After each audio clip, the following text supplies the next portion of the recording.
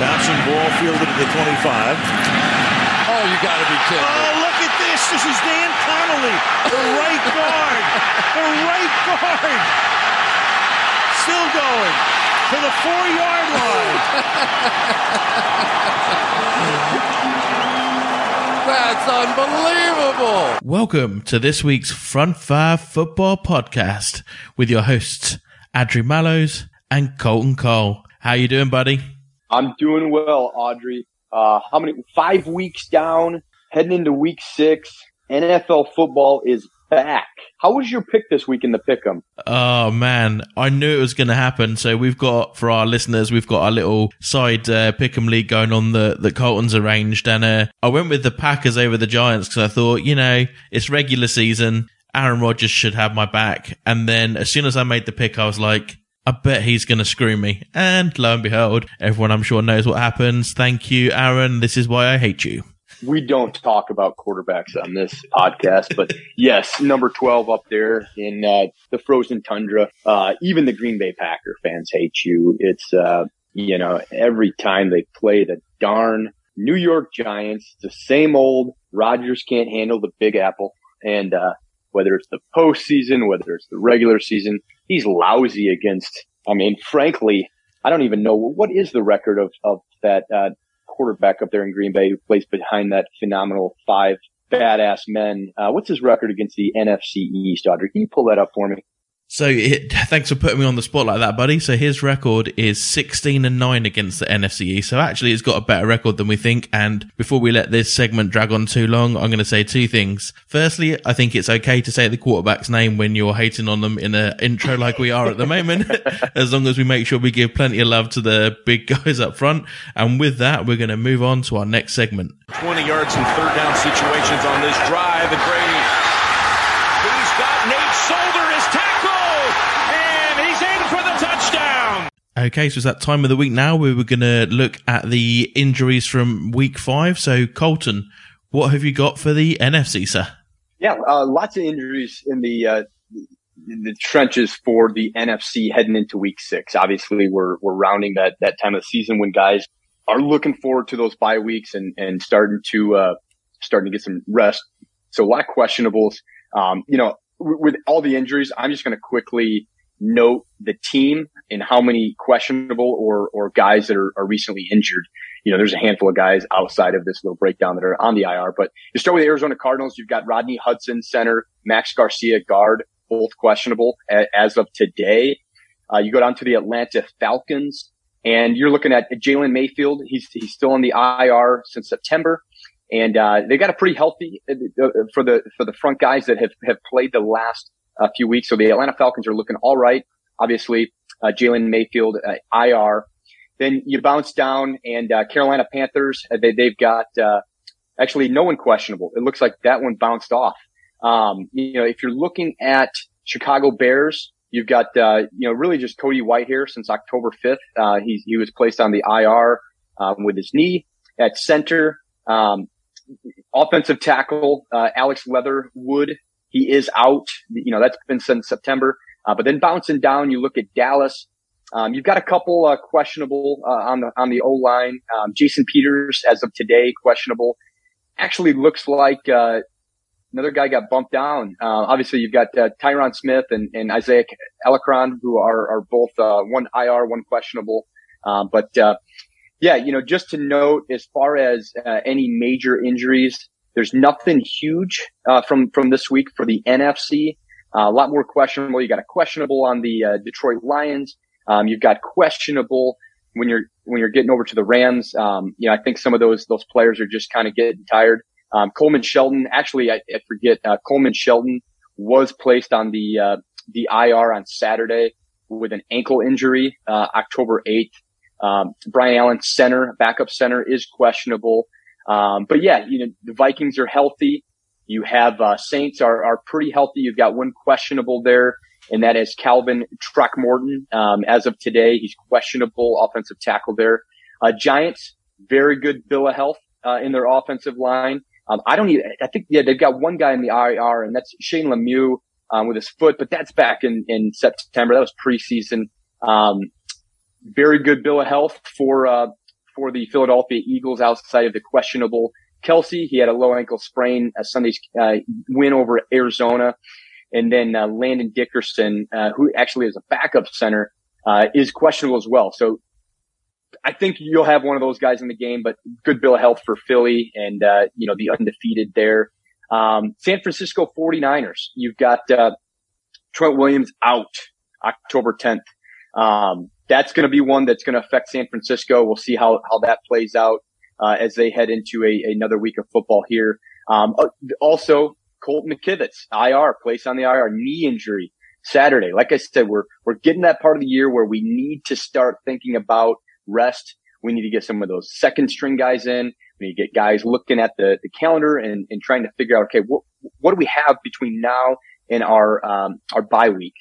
You look at Seattle Seahawks, very, very healthy team. You got one questionable, and that's Gabe Jackson. He did exit the game on Saturday and did have a hip flexor injury. But that's, I'm not too worried about that. Tampa Bay Buccaneers, you've got, Josh Wells placed on the IR September. Obviously, we've known that. He had that calf injury. But really, the Commanders, they got a good bill of health as well. You're looking at a lot of teams with a good bill of health in the offensive line. A lot of questionable. Sam Cosmi, I know he's had some injuries, but, he's still been playing. He's questionable as of today. But that's it for the NFC, Audrey. I'm going to pass it over to you to look at the AFC. Thank you, buddy. So I'm just going to skim through some highlights now. I'd recommend that if you haven't done so already, go out and check out various different websites. The main one I use for checking out on my injuries is ESPN.com, getting all the latest updates on players. So I'm just going to skim through some highlights for the AFC. We've got Ronnie Stanley, the left tackle from the Ravens, who we've been tracking. He's now actually back on the field, number 79, so he's recovered from his ankle injury, so definitely a great player to keep an eye on. We've got Jonah Williams, number 73, tackle for the Bengals, is down with a knee injury and is now day-to-day. We've got Garrett Bowles, number 72, left tackle for the Broncos. He's been placed on IR because he broke his lower right leg versus the Colts. He's going to be out for a year. That's the update at the moment. We've got Ben Barch, number 78 for the Jags, starting left guard, dislocated knee and ligament damage, so he's going to see a considerable amount of time off the field. And we have Trey Smith, number 65, starting right guard for the Chiefs. He was actually ruled out before their game this week with a pec injury. So that's my roundup. I'm just sort of speeding through all of the injuries for the AFC. There is a few more squad players, but do go and check the likes of ESPN.com for the latest injury updates on your teams. And in motion is Andre Johnson. Mariota play action. Goes underneath. It's caught. This is Taylor Lewan. Surprise, surprise. And look at the big fella. Okay, so we're going to have a look back now at the Week 5 performances that stood out to us. We're going to come at you with the worst, the best, and also those honourable mentions. And we're going to start this week in the NFC. Over to you, Colton. Thank you, Audrey. Yes, favorite section of our show, best and the worst, and then our honourable mentions. How do you say that with your accent? Honourable mentions, Governor. Honourable mentions. Here we go. Okay. Let's start with the honourable mention this week. And almost gave it to two different teams. But I did go with the Minnesota Vikings, in their win over the Chicago Bears. I like this offensive line. It's a solid unit of draft picks. All their starting guys were drafted by Minnesota, majority first and second rounders. And, they've all been drafted since 2018. So a pretty new kind of a more recent offensive line for that Minnesota Vikings. Not a lot of toxic players, not those guys on their second or approaching their third contract. So I really like this offensive line up there in Minnesota, in Minneapolis. But, specs during the week, they only gave up one sack for 7 yards. They had 117 yards rushing, 319 yards passing. Just had one offensive penalty, but I was impressed and got them to the honorable mention was they were 12 of 15 on third down, which was impressive. Plus they had a phenomenal, clock management. They had the ball for 36 minutes and 44 seconds in that game that was in regular play, did not go to overtime. So that was a good good game, and you got to give credit to the offensive line. Just going to make one shout out. You've got a rookie, Ed Ingram, out of LSU, second round pick, and number 59 overall, and starting at right guard. That's just that's impressive. You got a rookie on that O line, and they're playing so well.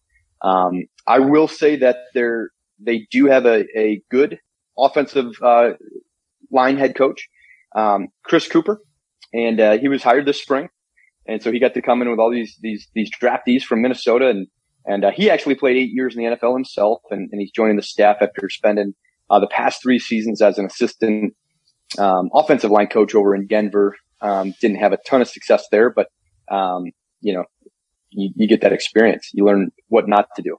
He did work under longtime offensive line coach Mike Munchak in Denver, so the reality is that they got a great thing going in Minnesota. And I'm going to go to the worst of the week.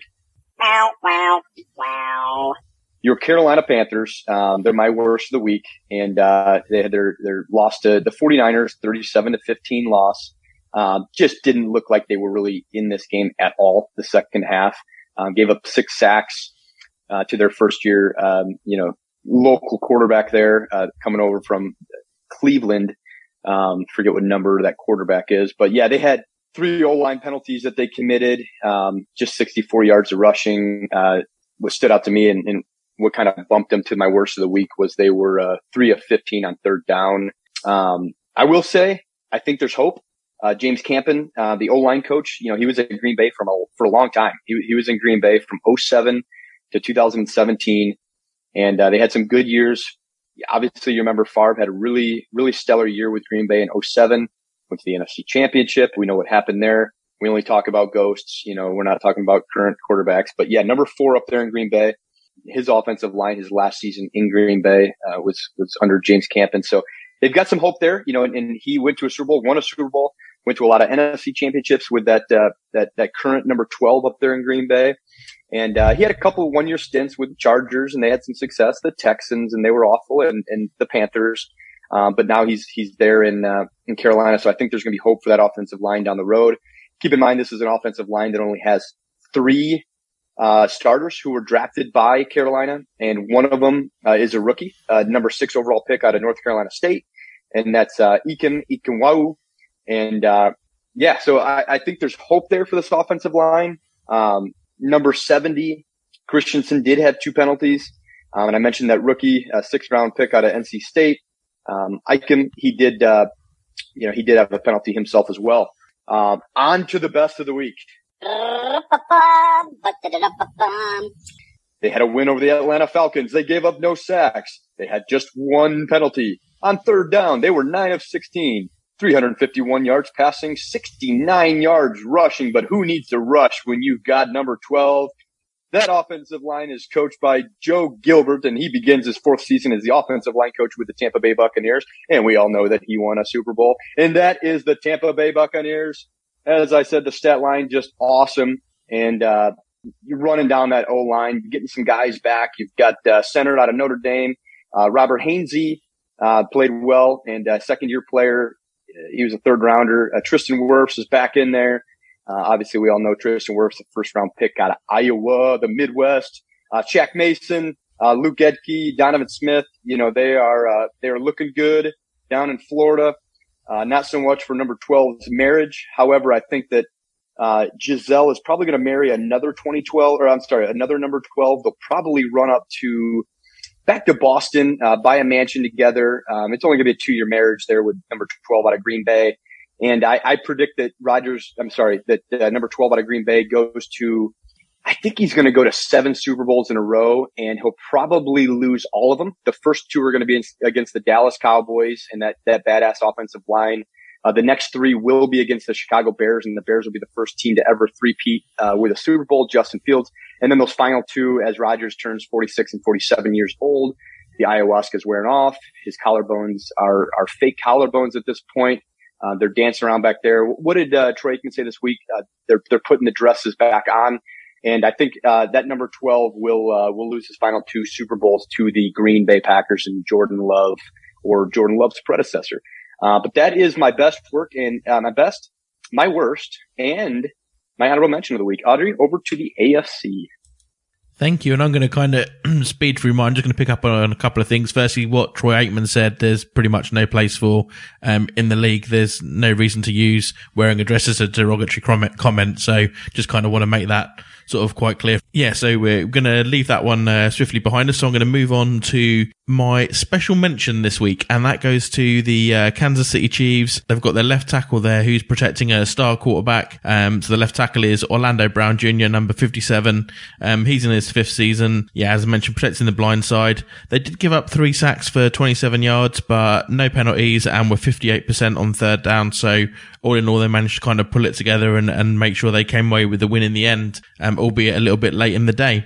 My worst performance of the week goes to a team that actually won, but it was the battle of the I don't want to win this game teams, and that was the Colts versus the Broncos. So their O-line, quite surprising really, bearing in mind 4 of their 5 O-linemen were drafted in rounds 1 to 3. They're led by left guard Quinton Nelson, number 56. They did give up 6 sacks for 51 yards. They had 5 penalties as a unit, and they were only 25% on third downs. Going to finish off with my best team of the week, and probably no surprises after the performance they had. The O-line for the Buffalo Bills gave up no sacks, 55% on third down. There were 2 penalties, but 552 total yards on offense. The QB wasn't really pressured, especially when they were backed up in their own end zone. But for more on the Bills O-line, how they're made up, how they're coached, who coaches them, etc., you can check out my first AFC O-line breakdown, which is now available.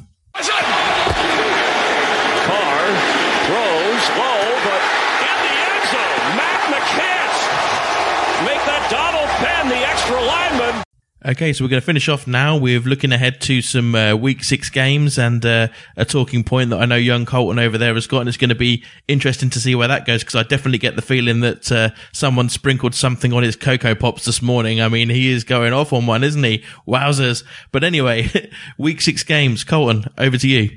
Adri, thank you. Lots of good matchups here. Some of these dumpster fire teams are going to get a win. You've got, first off, Thursday night, Washington Commanders at Chicago Bears. Noon on Sunday, you've got the 49ers going into Atlanta. You've also got the Jets, which are heading into Green Bay. Some predict that the Packers could lose to 2 New York, New Jersey franchises, in the same week, essentially, in the same 7 days. First time that would have ever happened for the Green Bay Packers. But yeah, then you've got the NFC North team, Minnesota. They're heading down to Miami. Really curious to see how that one goes. The 4-1 Vikings against a Dolphins team that's kind of struggling at the QB position. Offensive line, like you've mentioned, in some weeks, they've got a good offensive line there in Miami, but curious to see on how Minnesota does against that cross conference opponent, Miami. Cincinnati Bengals head to the Saints. I'm looking forward to that game. Giants. I'm really looking forward to the Giants and seeing if they can keep this hot streak going and beat the Ravens. And then just my favorite game of the week. I can't wait. Sunday night, I'm going to be driving back from Green Bay. I hope to get back to my house here in Chicago, at the exact time to watch hopefully the second quarter of, the Dallas Cowboys and the Philadelphia Eagles. That is my game of the week. You've got the 4-1 Dallas Cowboys and the 5-0 Philadelphia Eagles, heading into Philadelphia, 7:20 Central Time, NBC, and those are mine for the week. Adri, how about you in the AFC? Thank you, Colton. Yeah, I've just got a couple. At one point, I did think you were going to be going through all of the games that are going on in Week 6 there. So true to form this week. Fair enough. Cross-conference games. You take the AFC opponents to match up. Well, thank you for allowing me a couple of games to work with. Cheers, buddy. So I'm going to start with the Kansas City Chiefs versus Buffalo Bills, one of the late afternoon kickoffs on Sunday. And then 2 teams who will be struggling to find a win in this game, I'm sure. Jacksonville versus Indianapolis. Earlier in the year, Jacksonville got the better of the Colts because the Colts, I think, don't seem to know how to beat the Jags, it seems. So it's going to be interesting to see how that one goes. And then we'll finish off now with our sort of talking point or burning questions that we have. And I'm going to, again, throw that over to you, Colton. What do you have for us?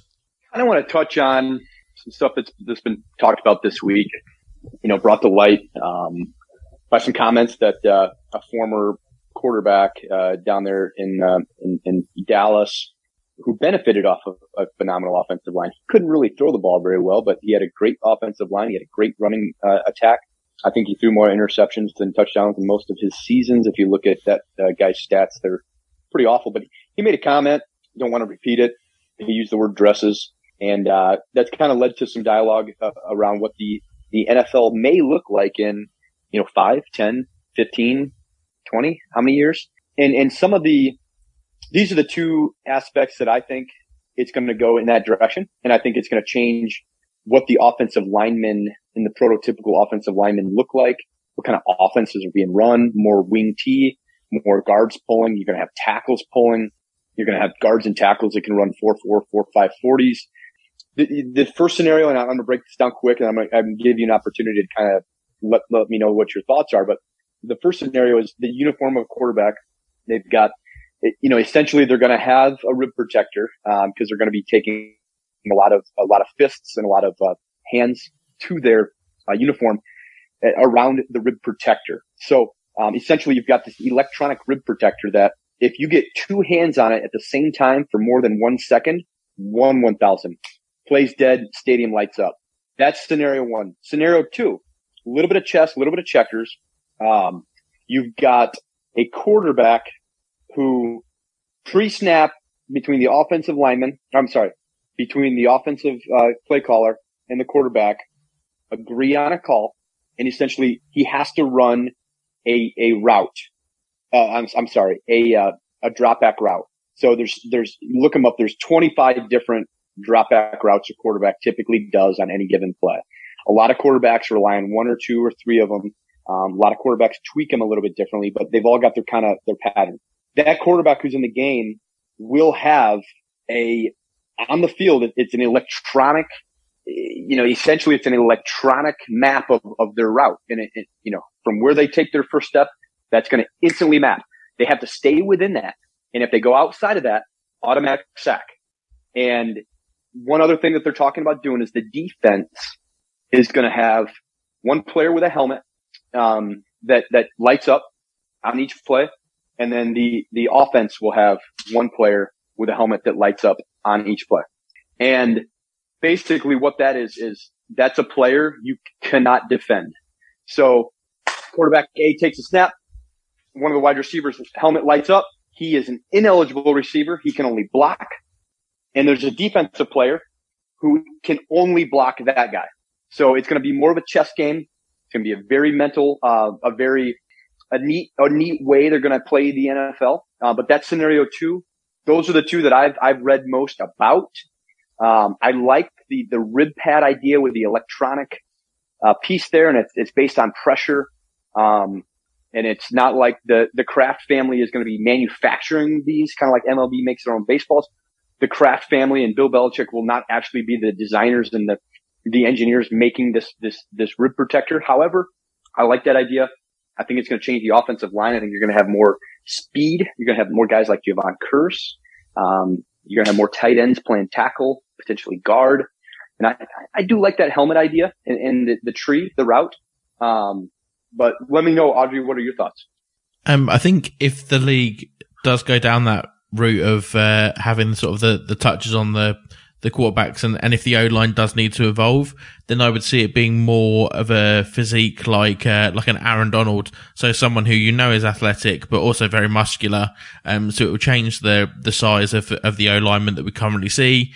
They may still also be taller, but in terms of changing the rules, for me at the moment, I think it's a little bit extreme when actually the league isn't, how the league is played isn't in the wrong. What the O-linemen are doing, one of them let a defender through, the defender made a play. On all of the bad calls this week, it's been because a quarterback got tackled. That's it. So I think, I don't think we need any drastic rule changes. I just think we need the refs to either get it right or admit when they were wrong and accept the help that's available to them from all the refs that watch all of the games in New York. And there's definitely more that we can do on that front. And most importantly, I think people just need to stick their hands up when they're wrong. That's some great wisdom, Adri. I absolutely agree. 100% agree with you.